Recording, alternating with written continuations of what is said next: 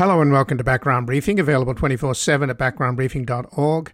I'm Ian Masters, and today we'll look into a number of stories and issues in the news. We'll begin with an open letter published simultaneously today in the New Republic and the Bulwark by Todd Gitlin, Jeffrey Isaac, and William Crystal, an open letter in defense of democracy. The future of democracy in America is in danger. Joining us is Todd Gitlin, a sociologist, political writer, novelist, cultural commentator, and professor of journalism and communications at Columbia University. He is a former president of Students for a Democratic Society and helped organize the first national demonstration against the Vietnam War, as well as the first civil disobedience directed against American corporate support for the apartheid regime in South Africa. His books include Letters to a Young Activist and the forthcoming The Opposition, and he has just co-authored this open letter signed by a diverse group of progressives and conservatives that range from Noam Chomsky to Max Boot, Cather Pollitt to Mona Charen. We'll discuss how the U.S. is already at the second stage of what historian Robert Paxton referred to as the 5 stages of fascism, as the Republican Party, under the cult-like spell of Donald Trump, is furiously rigging the electoral playing field to make America a permanent one-party state. In their urgent appeal to save American democracy, the signatories conclude with, quote, "We urge all responsible citizens who care about democracy, public officials, journalists, educators, activists, ordinary citizens, to make the defense of democracy an urgent priority now. Now is the time for leaders in all walks of life, for citizens of all political backgrounds and persuasions, to come to the aid of the Republic." Then we'll examine the latest objections by Senator Manchin to investing in the middle class and working Americans by making the rich pay their fair share of taxes. Speaking at an event on Tuesday staged by the Economic Club of Washington, Manchin boasted to the billionaire and leading tax cheat, the Carlyle Group co-founder David Rubenstein, that he had single-handedly vetoed a key Democratic proposal to increase tax revenues by making banks increase their reporting on financial activities to the IRS, denying the government a powerful weapon against tax evasion that would raise hundreds of billions. Joining us are Morris Pearl, former managing director of BlackRock and currently the chair of the Patriotic Millionaires, a group of 200 high-net-worth Americans who are committed to building a more prosperous, stable, and inclusive nation, and Erica Payne, the founder and president of the Patriotic Millionaires and the author of The Practical Progressive. We will discuss the 71% majority opinion of Americans that the economy is rigged in favor of the rich, and the new book they co-authored, just out, Tax the Rich, How Lies, Loopholes, and Lobbyists Make the Rich Even Richer. And before we go to our first guest, now that I have moved fully to online broadcasting at backgroundbriefing.org, where we will be depending upon you, our growing global and national community of listeners, to sustain us for as little as $5 a month to keep this program alive during the critical years ahead in which the fate of American democracy will be decided. For those of you who can, help us keep delivering a daily briefing so that those not in a position to contribute at backgroundbriefing.org/donate can also join in the fight against disinformation, whether it comes from Mar-a-Lago or Moscow. We must win the political warfare battles underway and fight with weaponized facts to save our democracy as we create a reality-based community in post-truth America. And joining us now, Todd Gitlin, an American sociologist, political writer, novelist, cultural commentator, and professor of journalism and communications at Columbia University. He's the former president of Students for a Democratic Society and helped organize the first national demonstration against the Vietnam War, as well as the first civil disobedience directed against American corporate support for the apartheid regime in South Africa. His books include The Chosen People, America, Israel, and the Ordeals of Divine Election, Undying, a novel, and Letters to a Young Activist, and his forthcoming book is The Opposition, and he has just co-authored an open letter published in the New Republic and the Bulwark, an open letter in defense of democracy. Welcome to Background Briefing, Todd Gitlin. Pleasure to be here. Well, thanks for joining us, and the open letter that's being published simultaneously in the New Republic and the Bulwark is authored by you as well as Jeffrey Isaacs, the James H. Ruddy Professor of Political Science at Indiana University in Bloomington, and William Crystal, Editor-at-Large of The Bulwark. And it has progressives and conservatives on it, as with a wide range from Max Boot to Noam Chomsky, Jelani Cobb to Charles Sykes and Mona Sharon, etc. So let me ask you this, Todd. What kind of impact are you expecting here? Because this is a kind of cri de coeur from intellectuals, and what is happening to the country is this anti-intellectual movement led by Donald Trump, which is a threat to our democracy, and they're laying the table or setting the table now for one-party rule in this country through voter suppression. So give us a sense of your strategy.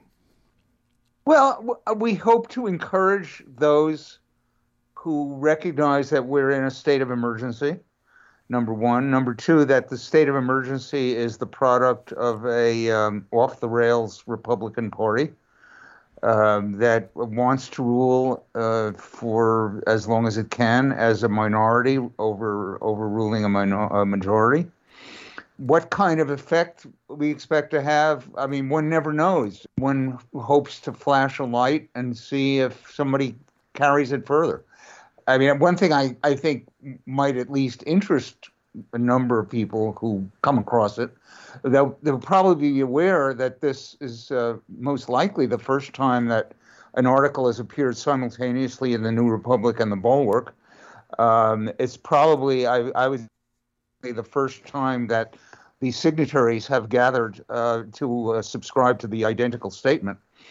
And I think that very quirkiness, if you will, is perhaps an alert that we ought to be crossing political lines, because right now, whatever issues we've disagreed on in the past and expect to disagree on in the future, we need a thriving democracy which is under assault.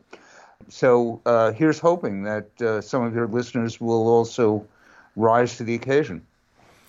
Well, in a broader sense, though, are you trying to get a political shift underway because of this highly polarized situation we have with a razor-thin majority the Democrats have in the Senate and in the House? Is there a chance of the kind of coalition that you've built in this open letter becoming a broader political coalition? Well, I don't know. I mean, frankly, I'm not awfully optimistic in the short run. We know there are two Republican members of Congress, Liz Cheney and Adam Kinzinger of Illinois, who have gotten off the Trump bandwagon and warned about what is happening to their party, or what has happened to their party. I don't yet see other elected Republican officials who are taking the plunge in that direction, whether out of cowardice or connivance or duplicity or choose your own motives. I can't be sure. I can't at all. I don't dare guess. But my interest in working on this project came out of my reading in recent months about the rise of fascism in Europe. We know that, and I owe my intense feeling about this matter to a marvelous book by the historian Robert Paxson called The Anatomy of Fascism.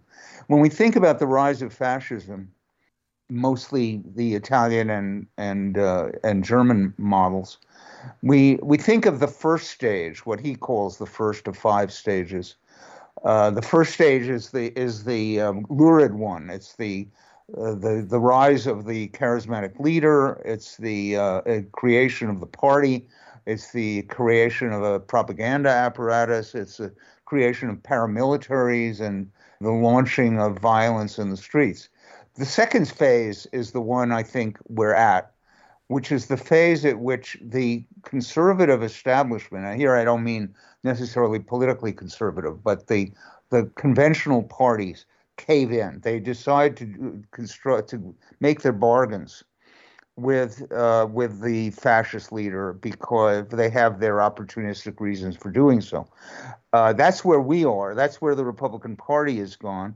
So if we can contribute any smidgen of encouragement to Republicans who don't want to lash themselves to the mast of racism and authoritarianism. If we can just ignite one little flame of interest in appreciating what's at stake, that's what we can do. That's what we're trying to do. Well, it seems that we do have a virtual secession underway in this country. If you look at the state of Texas and other red states, it's pretty clear that the people who support Trump, and we're only talking about 30% of the country as far as I know, in terms of the hardcore, they don't want to live with the rest of the country. They want to have minority power in perpetuity, and that's why they have this comprehensive and multi-layered voter suppression underway. And right. It seems that, it's worse in a way than the Civil War. In the Civil War, they broke away from the Union. In this particular secession, they're breaking away from democracy itself. Yeah, well, actually, that was also a Confederate project because they didn't believe in democracy, and they said so quite from the beginning. That is to say, they did not believe that black and white people had equal rights to participate in self-government. I think that if you have your eyes wide open, or even if you have your eyes half open, you appreciate that Trump, from the very beginning, even before he was a declared candidate, was going on about the vote being rigged and was promoting the idea that the only conceivable way he could be stopped would be by some sort of criminal conspiracy joined by or colluded in by what he called the enemies of the people, the enemies of the American people, the media, the fake news, and so on. Now they've, the Republican Party under, I would call it cover of darkness, for many years has been involved in taking over state legislatures, not innocently with the support of the Koch brothers and their various financial enterprises. And the result has been that they have elected state legislatures in a number of states who have been happy to pass legislation that not only punishes those who would vote, not only inhibits those who would vote, but also provides some sort of quasi-legal mechanism. I don't think it's constitutional, but they disagree, to roll back a vote once it takes place. That is, to do what John Eastman and his cronies put to Trump as a strategy for rescinding the result of the election. So now we have all these bills that have passed in quite a number of states, and which are serving as models for other states. So, this is a long-term enterprise, which, for my own part, I attribute to the Republicans' growing recognition that they do not speak for a political majority. But let's recall they've only, that is to say, they don't speak for a numerical majority. They've only won one popular vote since 1996 nationally. And that was 2004 when Bush beat John Kerry. So they mean it. This is their Hail Mary pass to restrain democracy, and it's more bald and bold-faced than we've seen from them before. But this move does express the logic of their position, which is that there are a large number of people who don't deserve to be cohabitants in a democracy. They are either they're illegals, or they're dead voters, or one reason or another they're illegitimate. Right, the makers versus the takers, as Mitt Romney said in a private conversation to donors a while back when he was running. And again, I'm speaking with Todd Gitlin, American sociologist, political writer, novelist, cultural commentator, and professor of journalism and communications at Columbia University. He's the former president of Students for a Democratic Society and helped organize the first national demonstration against the Vietnam War, as well as the first civil disobedience directed against American corporate support for the apartheid regime in South Africa. His books include The Chosen Peoples, America, Israel, and the Ordeals of Divine Election. Undying, a novel, and Letters to a Young Activist, and his forthcoming book is The Opposition, and he has just co-authored an open letter published in the New Republic and the Bulwark simultaneously, an open letter in defense of democracy. So let me just read a little bit of the open letter in defense of democracy. The future of democracy in the United States is in danger. We are writers, academics, and political activists who have long disagreed about many things. Some of us are Democrats and others Republicans. Some identify with the left, some with the right, and some with neither. We have disagreed in the past, and we hope to be able to disagree productively for years to come, because we believe in the pluralism that is at the heart of democracy. But right now we agree on a fundamental point. We need to join together to defend liberal democracy, because liberal democracy itself is in serious danger. Liberal democracy depends on the free and fair elections, respect for the rights of others, the rule of law, the commitment to truth and tolerance in our public discourse. All of these are now in serious danger. So we've seen the coarsening of the discourse and this extraordinary messenger on the right who is a wannabe billionaire who, was talking about America first, but it's always been Trump first. And he's such a patent fraud. It is breathtaking to see how far he's got. And you would have thought that having been defeated, he would go away, but now he's back and stronger than ever. So given the obvious that the Republican Party itself, the entire party now has formed a kind of cult around Trump, and that they're all in on voter suppression, is there a way to kind of tap into the American sense of fair play? I mean, in a sporting match, say in an NFL game, if in the Super Bowl there was a flagrantly wrong call by a referee that overturned the obvious victory of one side, the stadium would be up in arms. So that's what I don't understand. It's so obvious that the Republicans would rather cheat than compete. Do you think that message could resonate? Beats me. I mean, we have to try to make it resonate because the stakes are so high. I don't know of the people who have joined the Trump cult. I don't know how many of them are simply opportunistic, how many of them are true believers, how many of them are budgeable, nudgeable. A few thousand nudged in swing states can make all the difference in the Electoral College because of our peculiar 18th century customs. The Trump gang, and I refer to them as I believe largely cynical operation, many of whom are intelligent enough to know that what they're saying is garbage. Which is, by the way, also the opinion of Adam Schiff, whose new book I've been reading. That's his opinion about many of the most flamboyant of the Republicans. They're going for broke, and they're counting on a combination of general public cynicism, dismay about the prospects for an honest politics, the ignorance of much of the public about what the rules of the game are. It's as if the football game began as a football game. Now it's turned into another sort of game, and you've got, some considerable critical mass of the audience that sort of think something funny has happened on the field, but they don't dare. I mean, it's just like some children's fairy tale or something. It's a emperor's clothes problem. They don't dare get off the bandwagon because who would they be without it? And I think their difficulty in producing a program, aside from cutting taxes, that's not a rule for governance. That's a rule to cut back governance.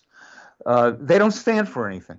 That's why they melted down in the face of the Trump demagoguery. And they find themselves no further along today than before. So I'm not going to bet my ranch on their prospects for rescuing their party. I mean, I can't think of an example of a political party that's gone over the brink and then come back to something that one might call normalcy. I've been trying to think of one historically, and I can't. But so we may be at a moment that's comparable to the pre-Civil War Whig Party, which split over slavery, with some of them going with the Democratic Party, which was then the pro-slavery party, certainly in the South, but also to some degree elsewhere. And some of which went off to join the new Republican Party. I don't prophesy that that's in the cards. I mean, the anti-slavery Whigs, let's say, have not yet had gonads to declare themselves. But all we can do is coax and and try to convince open-minded people that they have a lot at stake, and if they are willing to forego the pretty words about democracy, they're going to have to ride roughshod over more than half the country, and not to mention the Constitution to do it. I mean, they've already accommodated themselves for the most part to a physical insurrection. They have already been involved in a conspiracy to reject the returns from the 2020 election. We don't know where their limits are. We'll find out. Well, another analogy, and you alluded to it with the Whigs, of course, when the Whigs collapsed in the 1850s, in part, the rump became the Know-Nothing Party. And That's what we have now, right? The Republicans have become a know-nothing party. Yes, and it's interesting because Lincoln, I've been reading the first 3 published volumes of Sidney Blumenthal's biography of Lincoln, which is extraordinarily good. And he shows how clever Lincoln was in convincing some of the know-nothings who were anti-immigrant that, he wouldn't really meddle with their anti-immigrant sentiment as long as they were willing to accept that slavery should be contained because it was evil. So, I mean, putting together a political party is not making a well-furnished table. But we may yet see some fragmentation in the party. But again, I'm not counting on anything. There's a certain, my own political prophetic imagination runs out pretty quickly. Well, the conclusion to your letter is we urge the Democratic-controlled Congress to pass effective national legislation to protect the vote and our elections, and if necessary to override the Senate filibuster rule.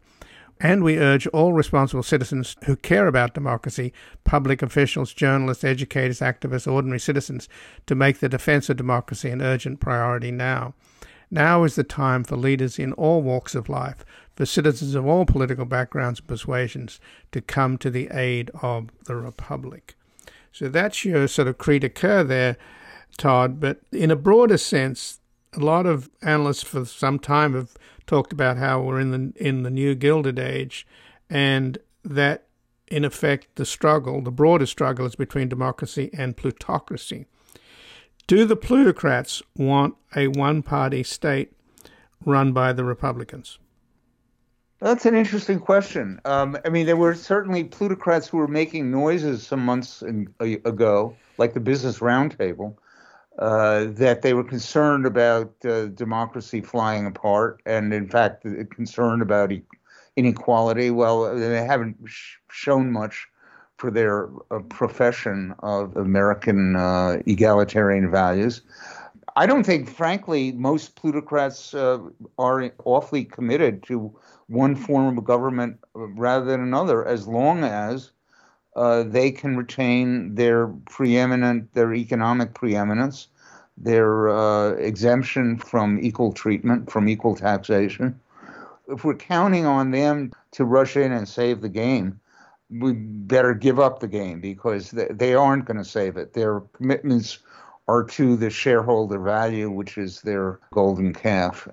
So, no, I think that for all that they've made gestures in behalf of voting rights and so on, they still support political candidates in Texas and elsewhere, Georgia, who have acted in defiance of voting rights. They haven't stepped up to form a national commission of right-minded plutocrats to hold on to the constitutional measures. They haven't declared that the filibuster is a travesty on democracy. I mean, they are not small d Democrats in general, so I'm not holding my breath for them. Well, it seems, though, that the game is rigged. I mean, first of all, we have a money-driven politics, and our legislatures have been turned into telemarketers. But the fact that we have a situation now where the Republicans are all in for reactionary politics and to protecting the wealthy. But then you've got just two Democrats have been peeled off by the establishment, Sinema and Manchin. And Sinema is holding the line against repealing the Trump tax cuts, making billionaires pay more taxes. They've just had a 40% raise during the pandemic in their extraordinary wealth. And she refuses to allow the increased corporate taxes. So that's just one person who's holding the line. So all the establishment has to do is peel off a couple of Democrats and they stymie progressive legislation. So again, I get the feeling that there's about 30% that are irretrievable in terms of being in the Trump cult. But with the 60%, there's a lot to work with there, at least enough to work with there, surely. What do we do about these traitors like Sinema and Manchin? Well, you have to overwhelm them. I mean, in a state like West Virginia where Trump won by 40 points, you're probably not going to do a lot better than Joe Manchin. If the Democratic candidate for the Senate in North Carolina had been able to keep his pecker in his pants, we would not have a 50-50 Senate. We would have a 51-49 Senate. That would be highly advantageous. The Senate, as we know, is rigged against democracy, but winning a few more Senate seats, and that is not inconceivable, would put the Manchins and Sinemas in the marginal position they deserve to be. In the medium run, if there is a medium run, this could well materialize. But again, fighting against the deeply anti-democratic spirit of so much of the Constitution.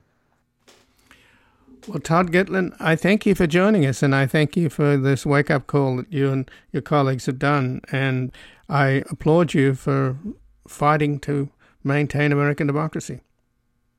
It's a pleasure, Ian, and I'm very happy that we're on this side together. And again, I've been speaking with Todd Gitlin, who's an American sociologist, political writer, novelist, cultural commentator, and professor of journalism and communications at Columbia University. He's the former president of Students for a Democratic Society and helped organize the first national demonstration against the Vietnam War, as well as the first civil disobedience directed against American corporate support for the apartheid regime in South Africa. His books include The Chosen Peoples, America, Israel, and the Ordeals of Divine Election, Undying, a novel, and Letters to a Young Activist. And his forthcoming book is The Opposition. And he just co-authored an open letter published in the New Republic and the Bulwark simultaneously, an open letter in defense of democracy. We're going to take a brief station break. We're back discussing the 71% majority opinion of Americans that the economy is rigged in favor of the rich, and the new book by the founders of the Patriotic Millionaires, Tax the Rich, How Lies, Loopholes, and Lobbyists Make the Rich Even Richer. Democrats are out of power across that blue wide ocean. Reagan's president-elect, fascist God in motion. Generals tell him what to do. Stop your good time dancing. Train their guns on me and you. Fascist like advancing. Welcome back. I'm Ian Masters, and this is Background Briefing, available 24/7 at backgroundbriefing.org. And joining us now are Maurice Pearl and Erica Payne. Maurice Pearl is the former managing director of BlackRock and is currently the chair of the Patriotic Millionaires, a group of 200 high net worth Americans who are committed to building a more prosperous, stable, and inclusive nation. And Erica Payne is the founder and president of the Patriotic Millionaires and the author of The Practical Progressive. They are the co-authors of a new book just out, Tax the Rich, How Lies, Loopholes, and Lobbyists Make the Rich Even Richer. Welcome to Background Briefing, Maurice Pearl and Erica Payne. Great to be here. Thank you for having us. Well, thanks for joining us. And this is a moment where the fate of the Democratic agenda and perhaps Biden's presidency hang in the balance.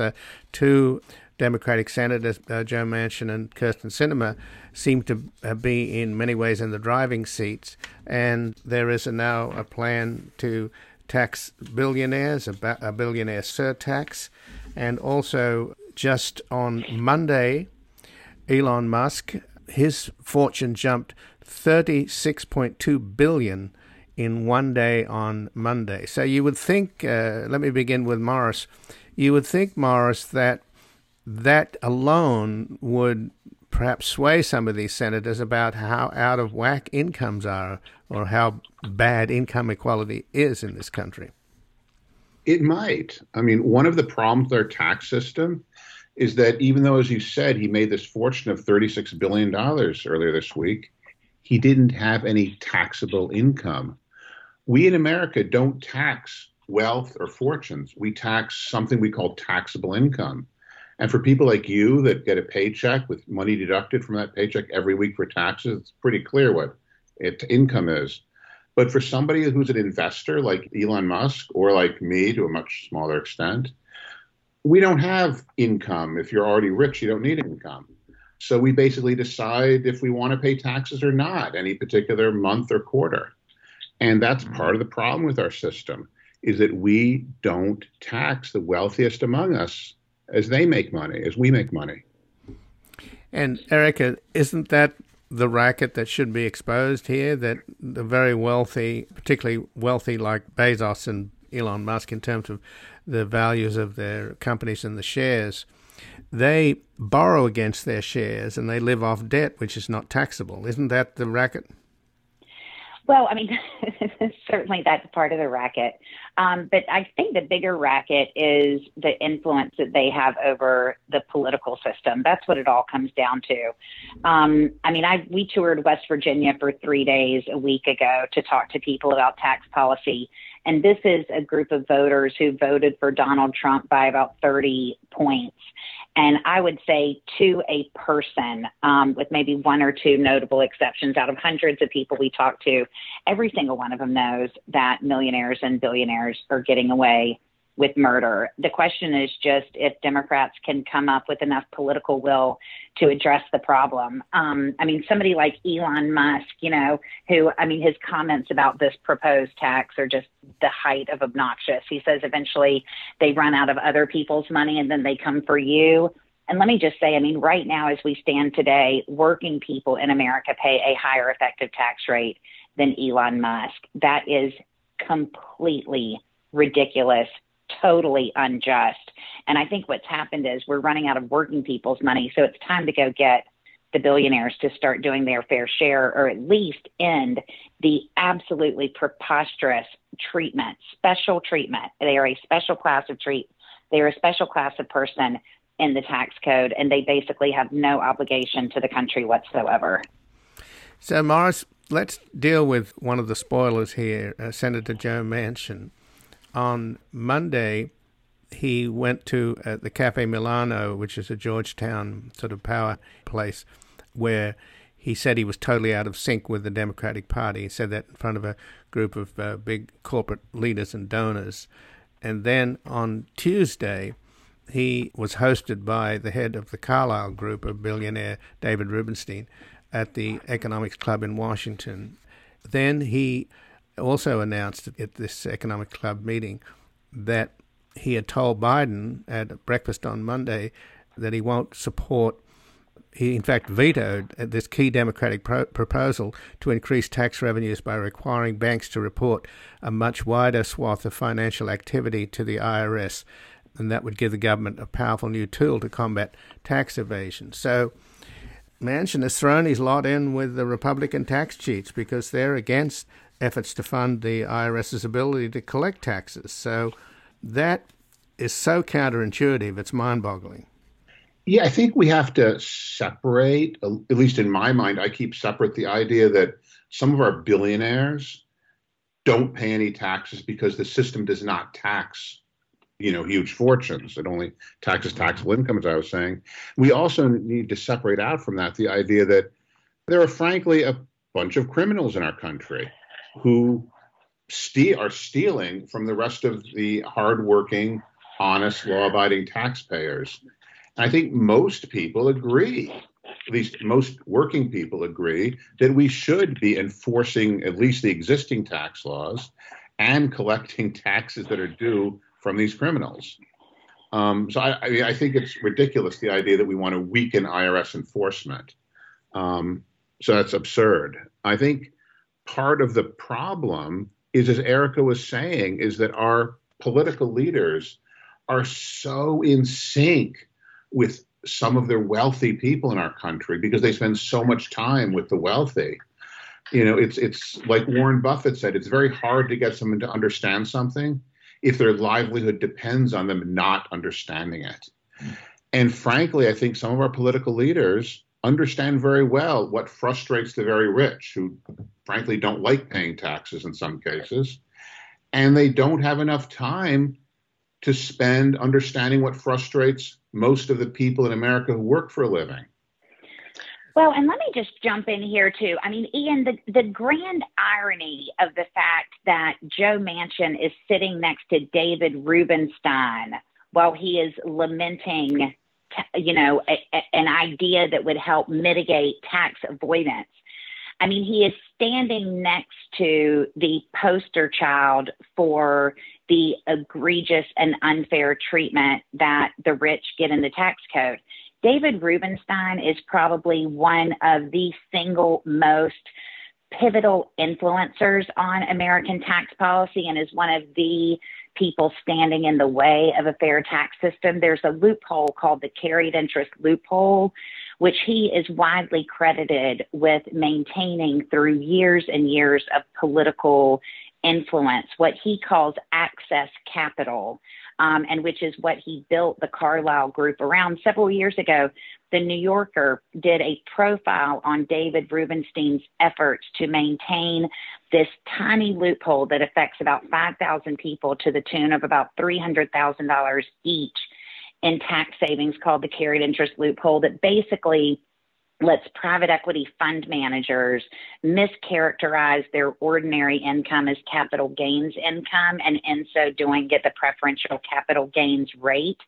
So just the idea that Joe Manchin, who is actually one of 17 sponsors on the bill to close the carried interest loophole, well, he is sitting next to David Rubenstein lamenting these additional reporting requirements while doing nothing at all. What he should have done is turn to David Rubenstein and said, hey, while we're talking about unfairness, buddy, don't you think it's about time for you to give up your cushy loophole?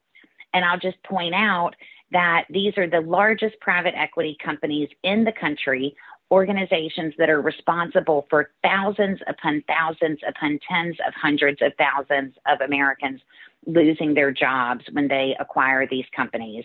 These people, to add insult to injury, get a preferential treatment over working people in the tax code. And here is one of United States senators sitting next to one of the perpetuators of that injustice. And rather than confronting him on that, he actually says, oh, woe are the banks for these additional reporting requirements. I mean, right. This has gotten untenable. Yeah, no, he said it's all messed up. So again, I'm speaking with Morris Pearl and Erica Payne. Morris Pearl is the former managing director of BlackRock and is currently the chair of the Patriotic Millionaires, a group of 200 high net worth Americans who are committed to building a more prosperous, stable, and inclusive nation.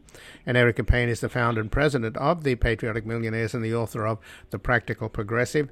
They are the co-authors of a new book just out, Tax the Rich: How Lies, Loopholes, and Lobbyists Make the Rich Even Richer. So, Morris, given that we have a political system that's driven by money and that in effect our legislatures have been turned into telemarketers, both Democrats and Republicans spend most of their days dialing for dollars.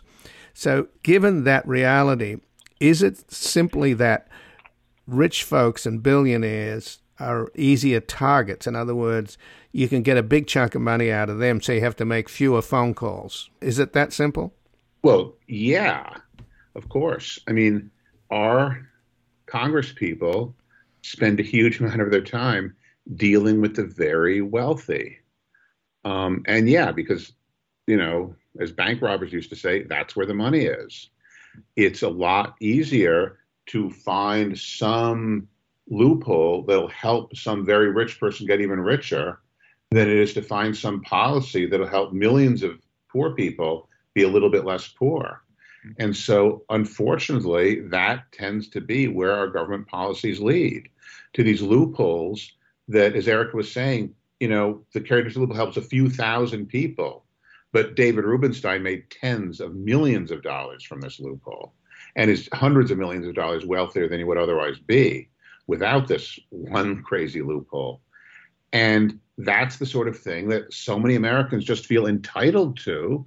And then as their senators and Congress people get to know them and know them very well, it's hard. They just don't argue against these things. And well, of course, that's the way it is. If we tax these people more, they'll have less money. Nobody wants less money. And so it's just these preposterous arguments that kind of perpetuate themselves, these myths of, these are the job creators. These are the people that perpetuate charities. These are the people that repair the Washington Monument when it got damaged in an earthquake. These are the people that do all these wonderful things by spending some tiny fraction of 1% of their fortune on some public good while paying half the tax rate or less than half the tax rate that people who work for a living pay. Yeah, it's ridiculous. And the government loses, $600 billion each year because of the wealthy Americans avoiding taxes. Is that right, Erica? The IRS commissioner said that it was actually closer to $1 trillion. Well, I think the people in the country get it, right? And your book really is addressing this, and it's an entertaining read. It's not wonky at all. It's delightful with lots of sort of cartoons and quizzes and stuff. So how do you translate the fact that the vast majority of Americans, 71%, believe the economy is rigged in favor of the rich? How do you mobilize that into a political movement? Let me begin with Morris. Well, what we do is we're the patriotic millionaires, and we've organized hundreds of wealthy business people and investors around the country to explain to their Congress people and their senators and their representatives that we, the wealthy business people and investors, actually don't want gross inequality. We actually want a country with millions of people who can afford to pay their bills every month and buy all the expensive things that we sell in our businesses that help make us get rich. So that's what we're doing. I mean, there's lots of people who, basically for almost all Americans, this is pretty obvious what's happening. And we just have to get people who have access to our elected representatives to explain it to them, or get the people to elect different representatives if these representatives choose not to understand. Yeah, just case in point, Ian. On that point, look, we have the Patriotic Millionaires first came together 11 years ago. And at that moment, there was essentially no one saying tax the rich. And the reason that the group came together is that President Obama in 2010, during the lame duck session of Congress, was in the process of caving to Republican demands to extend the Bush tax cuts. And so here was a Democratic president colluding with Republicans to lessen the tax burden of millionaires and billionaires, which we thought was ridiculous. So that's when the group first came together. But part of what happened there is the media absolutely exploded, because who were these people, these crazy millionaires who wanted to pay higher taxes? And it's like they don't even want to pay higher taxes. It's just they think the system as it is designed is unsustainable. We're at 100-year levels of inequality, and we have a tax code that guarantees, Ian, that we will become even more unequal, even more quickly over time. And unfortunately, the tax corrections or reforms that the Democrats are contemplating aren't even going to come close to solving the problem. And one of the issues is that tax policy tends to induce some sort of situational narcolepsy. People hear tax policy and they fall asleep. So we wanted to create an easy way for people to really understand how ridiculous the tax code is in some detail. So that's why we wrote the book. But look, this is one of these. The situation is clear. Public polls show that the vast majority of Democrats, independents, and Republicans believe the rich should pay higher taxes. The political leaders refuse to pass those policies because the donor class is preventing them. They are exerting their influence, and they are preventing those reforms from happening. The only answer is to replace those lawmakers, or to make those lawmakers believe they are going to be replaced if they don't change their position on tax policy. So we've created a website called taxtherich.com, where people can go and they can click the button, The Problem, and they can look at that list of about 14 Democrats and decide what they're going to do about that group of 14 Democrats, including the chair of the House Ways and Means Committee, who refuses to raise taxes on millionaires. I mean, this is very simple. These things poll at like 74, 75, 76%. Everybody wants multimillionaires and multinational corporations to pay higher taxes, except the lawmakers whose campaigns are funded by that group of people. Full stop. So let's take a brief station break, and we'll be back in a moment continuing the conversation with Morris Pearl and Erica Payne. 'Cause I'm the tax man. Yes, I'm the tax man. That man is rough. Now dig this. Should 5% appear too small?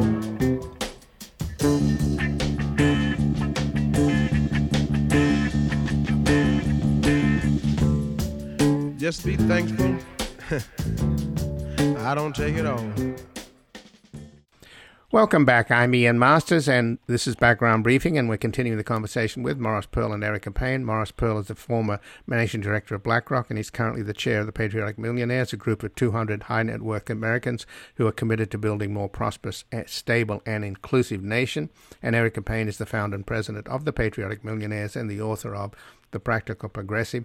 They are the co-authors of a new book just out, Tax the Rich, How Lies, Loopholes, and Lobbyists Make the Rich Even Richer. So let's focus then, Erica, on this, almost a century of, in fact, we are, as many analysts suggested, returning to the kind of Gilded Age at the end of the 19th century. And this is the new Gilded Age, and you have the enablers, as you mentioned, these key Democrats, but who refuse to tax the rich. But the poster child at the moment, of course, is Senator Kyrsten Sinema. She's single-handedly blocking the Democrats' efforts to get the Trump tax cuts repealed and to tax the wealthy and to tax corporations. So it's just down to one person. And that seems extraordinary to me, that at the end of the day, that's the sort of, is that the backup plan for the establishment? In other words, you've got the Republicans all on side. All you have to do is peel off one or two Democrats and the rich get richer?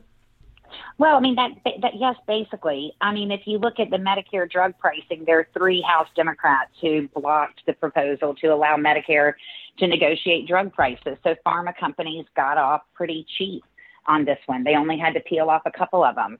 And I mean, I do want to point out that they have gotten all of the Republicans on their side. I mean, the Republican Party is just an absolute lost cause. They rewrote the entire federal tax code in 2017 on a party line vote. And in 2018, for the first time in American history, billionaires paid a lower effective tax rate than every single other group of people in the country.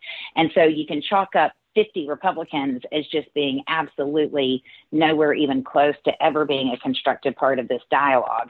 And so we are left with only 50 candidates plus Kamala Harris to pass through a convoluted budget reconciliation process, some level of tax reform that will do the tiniest thing towards correcting the injustice. What should happen is we should have a massive national debate about how we want to structure our tax code. We should insist that people who have wealth, that we begin by taxing the wealthiest people in the country in very substantial ways, in ways that make them less rich, because their money has gotten to be at such a level that it essentially has become raw power, and they are using that power to destroy the democracy. So it is entirely appropriate for the federal government to sit in, to come in and make those people less rich. But we ought to have 100 senators and 435 some odd House members debating publicly exactly how they are going to address the destabilizing level of inequality and the profound injustice in the tax code that is driving that inequality. Because as it stands now, Ian, we have created an economic system that guarantees the decline and eventual demise of our society as we know it. It has to be addressed. And every single lawmaker in the country, regardless of political party, should be urged and demanded, their constituents should demand that they address this. The country is dying. And Morris Pearl, do you think that the tax code could be interpreted as the kind of moral DNA of a country? Well, it is. It's our collective decision about lots of things. We have, through our government, through our elected representatives, decided that we prefer income from capital, income from investments, more than income from working. That's a moral and political decision that our country has made for whatever reason. We believe we should make a different decision. So hopefully our government will change. But yes, the tax code is one of the things that reflects the moral DNA of our society. Sure. And I just want to, Ian, these are real dollars, Ian. If two people make $100,000, one by working all year long and one by clicking a button on an E-Trade account for 4 seconds one day, the working person, the full-time working person, pays $9,000 more in federal taxes than the investor. Every working person in America should be in the streets.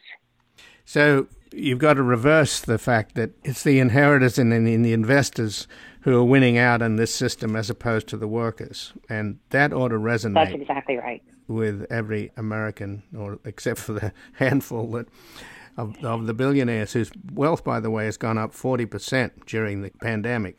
And we're talking about billions and billions of extra dollars here for a handful of people who Ron Wyden's Senate committee now has floated this idea of a billionaire surtax. But I'm sure there's going to be a howl and an avalanche of protests from the banking lobby and the wealthy lobby and what's called the wealth protection industry. But just in the last couple of minutes here, let me ask Morris first and then you second, Erica, about what I think is at the core of your new book, Tax the Rich, How Lies, Loopholes, and Lobbyists Make the Rich Even Richer. And that is that it's just a demonstrated fact that more working people, middle-class people, working Americans, more money in their pocket helps the economy infinitely more than allowing billionaires to have an extra few billion. I mean, you can't sail 2 yachts at the same time. Yeah, I mean, even look at somebody like me who's not a billionaire.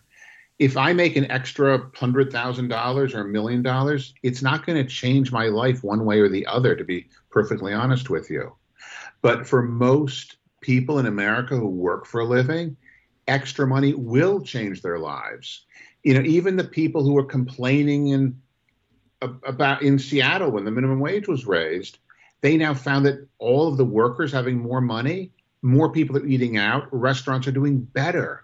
Giving more money to people who will spend it is a lot more important to the businesses and investors in America than actually giving more money to the rich people just to help them get richer. Definitely. And Erica? I mean, listen, I think even when we frame this around taxing wealthy people, I think all I want right now is for Elon Musk to pay the same tax rate that I pay. Okay, let's just start there. Let's just start by making billionaires pay the same tax rate that working people pay.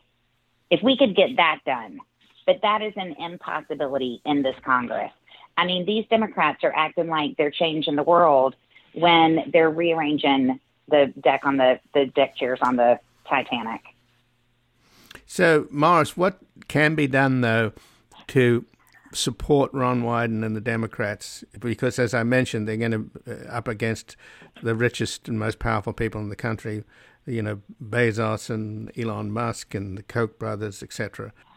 Well, I mean, Ian, what are they going to do to him? You know, it's not like Elon Musk is going to send somebody physically hurt Ron Wyden or the rest of these lawmakers. I mean, literally all they have to do is stand in a lovely room and raise their hand one way or another on the vote. I mean, the downside, do they really think they're going to lose their office by taxing billionaires? I mean, give me a break. There is no risk to these politicians. The risk to their soul, if they don't make these changes, is profound. The risk to them in their daily life is non-existent. Well, Morriso, what would you do if you were in a room with Kirsten Sinema, who's single-handedly holding up the possibility of paying for this $3.5 trillion now has been reduced down to less than $2 trillion simply because she won't allow the tax revenues necessary to pay for it. And she doesn't want to repeal the Trump tax cuts or tax the wealthy or tax corporations. So what kind of argument? I know she's kind of something of a Marie Antoinette character who's all about vanity and even more egotistical in a way than Trump himself, which is really saying something. But if you were in a room with her, what argument would you make, just in closing here? Well, I'm planning to be in a room with some of the Democratic senators this weekend at their retreat for major donors, of course. But what I would try to do is first I would try to understand what her actually logical position is, because there must be something going on in her brain that I don't understand. And once I figure that out, try to explain to her how even the wealthy people in her state and her donors and everyone else will benefit from these more progressive policies that help stabilize our country, that help fight against the forces that are making so many of our people just turn to despair and death and opioids and everything else, and help her understand why more progressive policies are going to be helpful to everyone, including her. And Erica, what would you say? I would tell her that working people in Arizona right now are paying $300 a month to send their kid to public kindergarten, while Elon Musk pays a lower tax rate than the working people in her state. And if she does not see the connection between those two things, then the only thing left is to kick her out of office. I mean, this is a long fight. Let's say the wealthy people and billionaires have been chipping away at their obligation to this country for decades. We are not going to fix this all overnight, but by golly, over the next 10 years, we are going to fix it. And it's going to require getting rid of politicians like Kirsten Sinema and Richie Neal, the chair of the House Ways and Means Committee. These people are not serving their constituents' interests, and they're not serving the interests of this country. Well, Morris Pearl and Erica Payne, I thank you both for joining us here today. Thank you. Great to be here. Thank you so much. And again, I've been speaking with Morris Pearl, as a former managing director of BlackRock and currently the chair of the Patriotic Millionaires, a group of 200 high-net-worth Americans who are committed to building a more prosperous, stable, and inclusive nation. And Erica Payne is the founder and president of the Patriotic Millionaires and the author of The Practical Progressive. They are the co-authors of the new book, just out, Tax the Rich, How Lies, Loopholes, and Lobbyists Make the Rich Even Richer.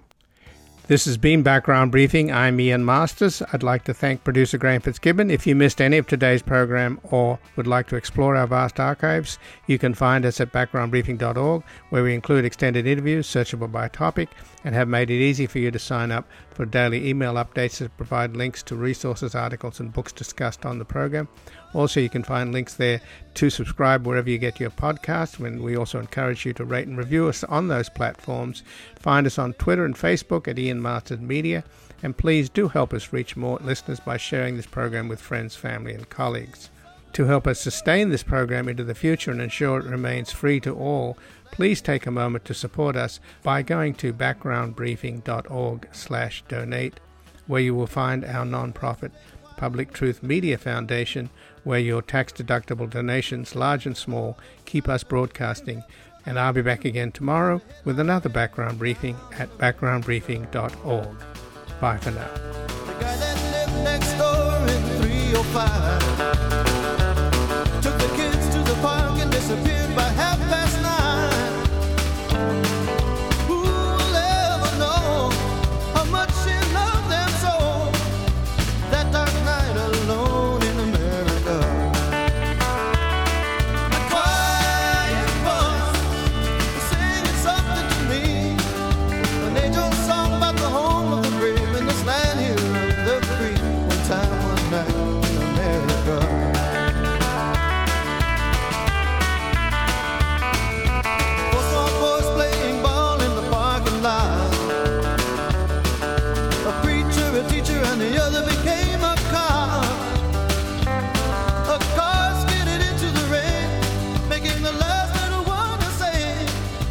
one more light goes out.